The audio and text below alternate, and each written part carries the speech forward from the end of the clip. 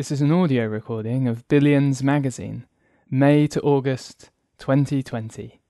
Myanmar, the Golden Land. An introduction to Myanmar. You may know of Myanmar by its previous name of Burma, or as the country the famous missionary Adoniram Judson travelled to, or possibly as the Golden Land, a reference to the thousands of glittering pagodas scattered across the landscape.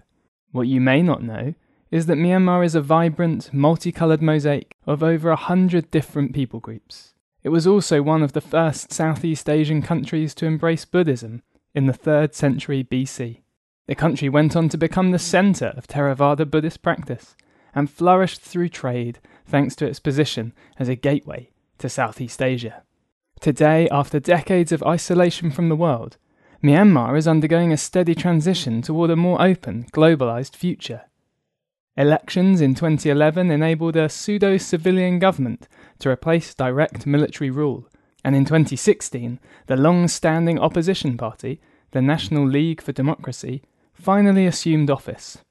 However, significant challenges remain. Myanmar is one of the countries most vulnerable to climate change-induced disasters.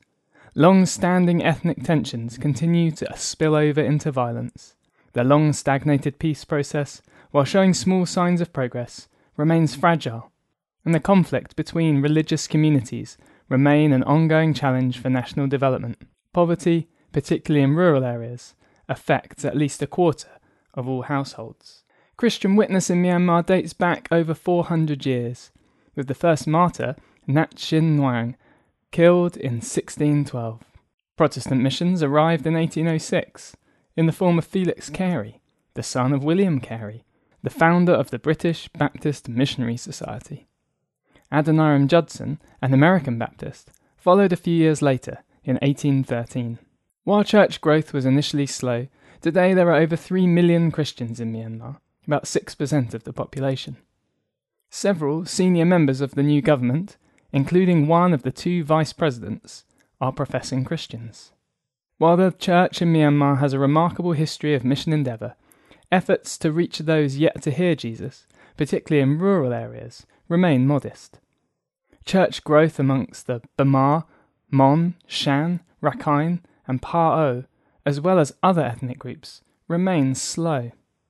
The majority of Christians and churches remain comprised of ethnic minorities.